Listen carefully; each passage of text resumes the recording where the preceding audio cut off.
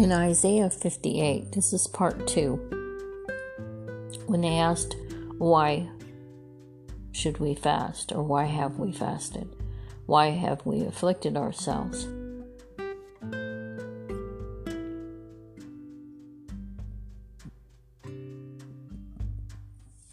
It says in, what scripture?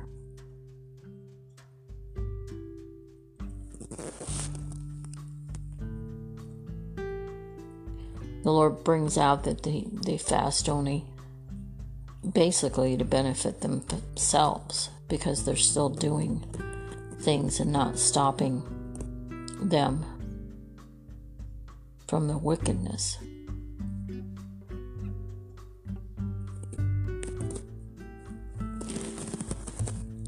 The fasting that you do today will not cause your voice to be heard on high, because it's not in full repentance. So in verse 5, is such a fast as yours what I have chosen, a day for man to humble himself with sorrow in his soul. The true fasting merely is not mechanical. It is only to bow down his head like a bulrush and to spread sackcloth and ashes under him, to indicate a condition of the heart that he does not have.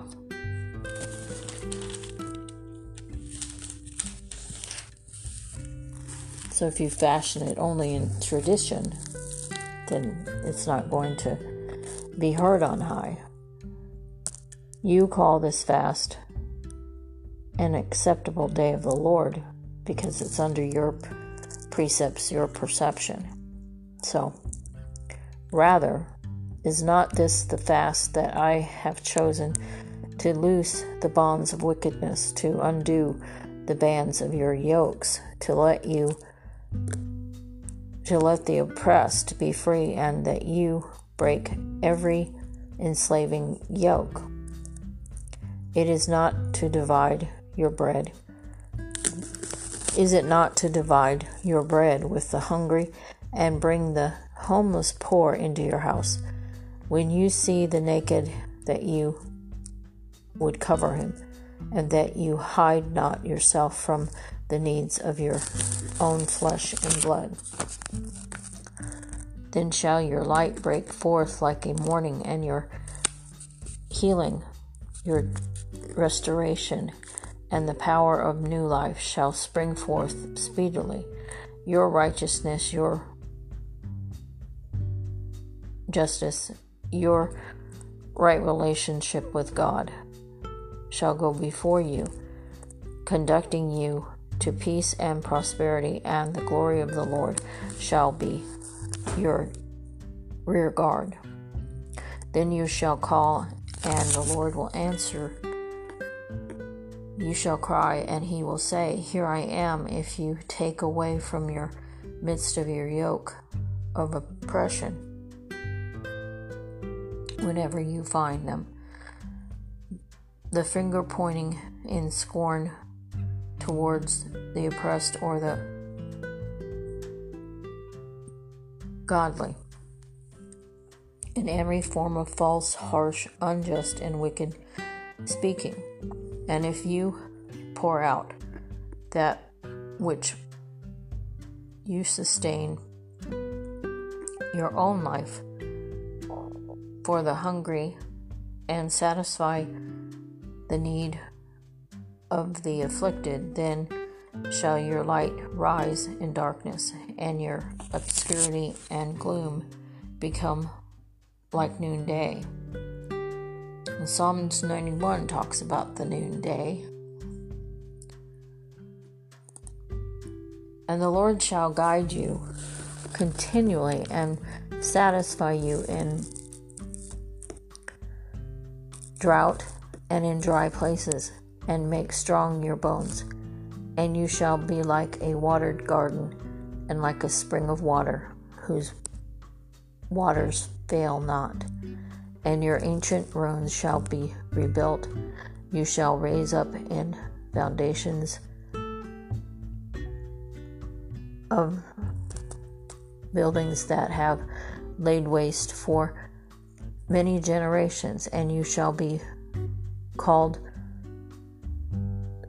repairer of the breach, restorer of streets to dwell in. If you turn away your foot from traveling unduly on the Sabbath, from doing your own pleasure on my holy day, and call the Sabbath a spiritual delight, the holy day of the Lord, honorable and holy, and honor him in it,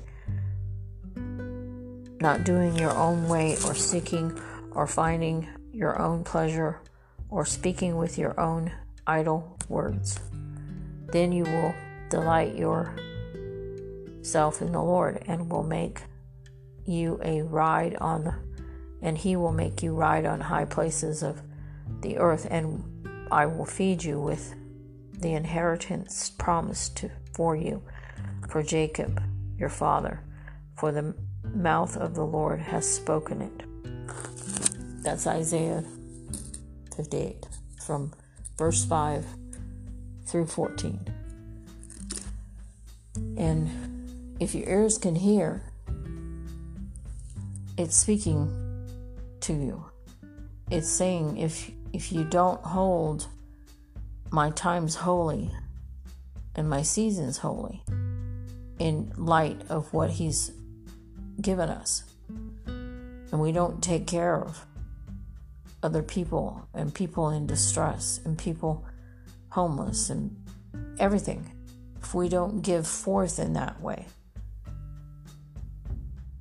or even examine ourselves, what good is the fast if you partake of it? It means nothing,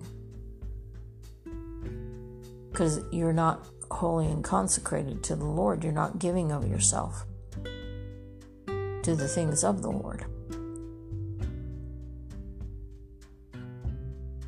And many people are hurting right now.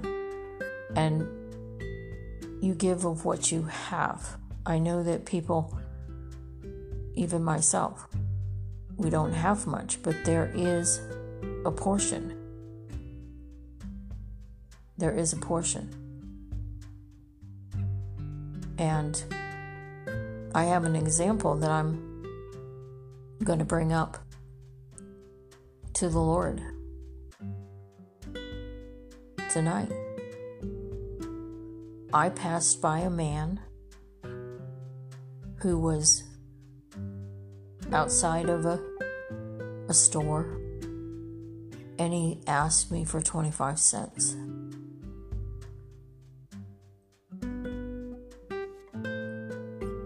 I didn't give it to him. I had money. I had maybe $5, and I was going in to get something. Now, in my own right, I only had $5. That's all I had. And I had to get something. And in my searching in the store, I couldn't find it. And so I left, and I forgot all about that man. Just forgot all about him. But I had 25 cents to give him. And I didn't give it to him.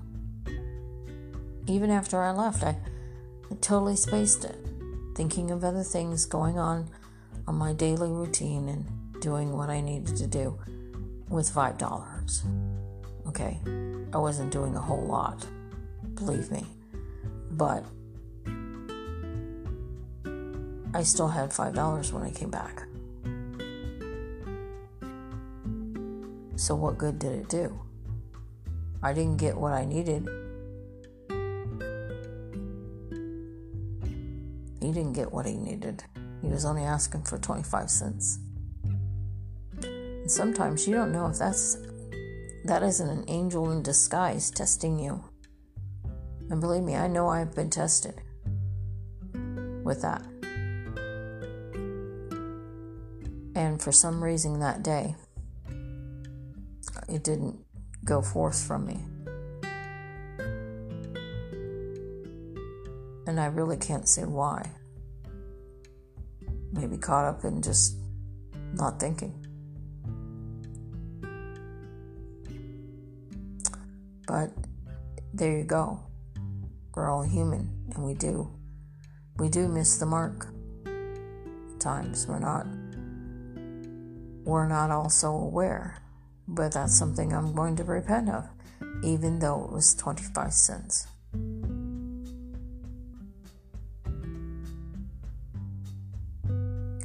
So that's just an example. That's a personal example. Would God look at that to be minor? I don't know.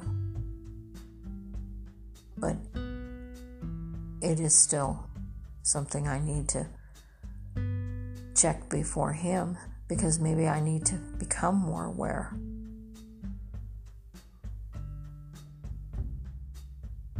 And some people would say, well, you didn't get a check to give it to Him, like a prompting. So, well, it doesn't necessarily mean you have to have that prompting to do it. It's an issue of the heart. The Lord's not always going to prompt you.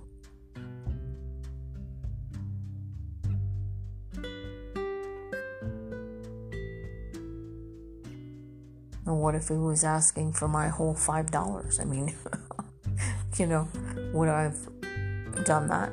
Going into a store knowing that's all I had? I don't know. That wasn't the test, I guess.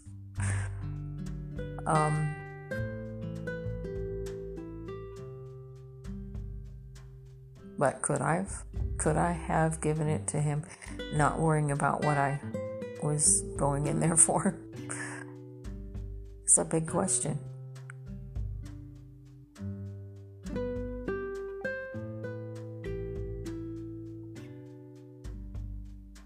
Because things are troubling to us right now when we want to get what we need and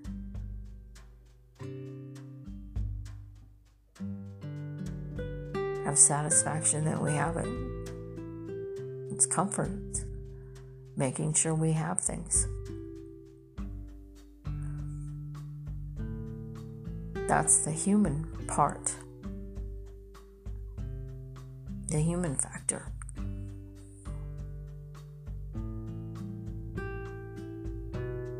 So no matter how big or minor it is, it's still in that category.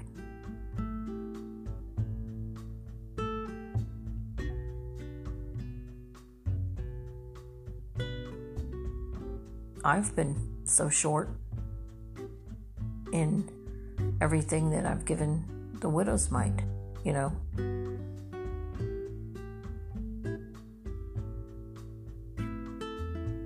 So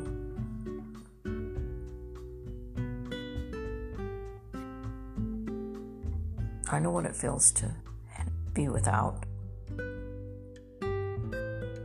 to not have.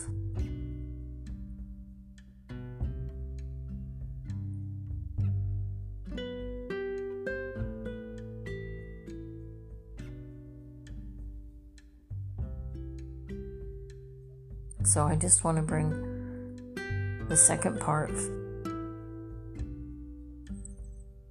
in the whole aspect of Yom Kippur and the blessing.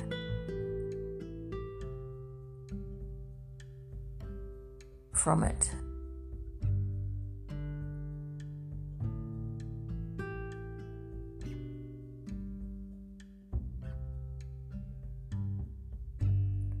So I wish you well and hope you'll think about it and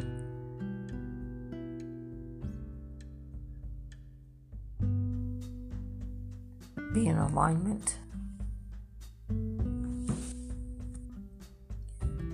Do you remember when you were young, possibly? The Lord's bringing this up to me right now. Do you remember when you'd take Oreos and you'd split them in half and lick the creamy middle out and share the other half?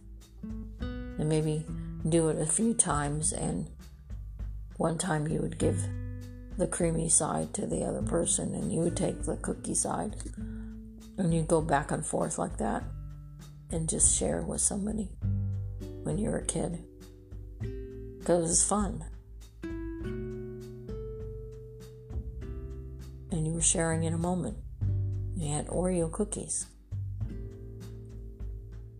Well, same is true with everything that we come to in grown-up life. At 25 cents is the other cookie. And I didn't share it. I'd lost my delight maybe that day because I was too concerned about what I needed to get. So that's kind of an analogy that he's given me, that why couldn't I have delighted in 25 cents?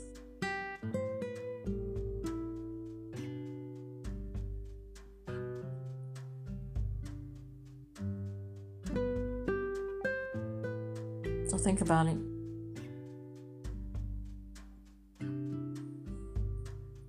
It isn't life-shattering or anything, but there's bigger things upon that. It could have a lot more consequences.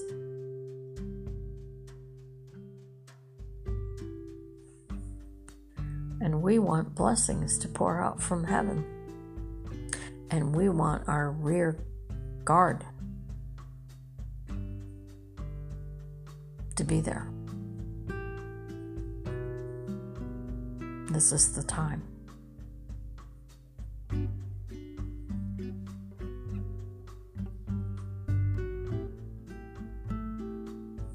So be ready.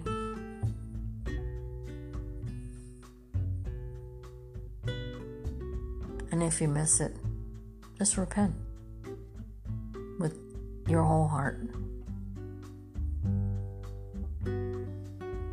I'm sorry, Lord, I missed that.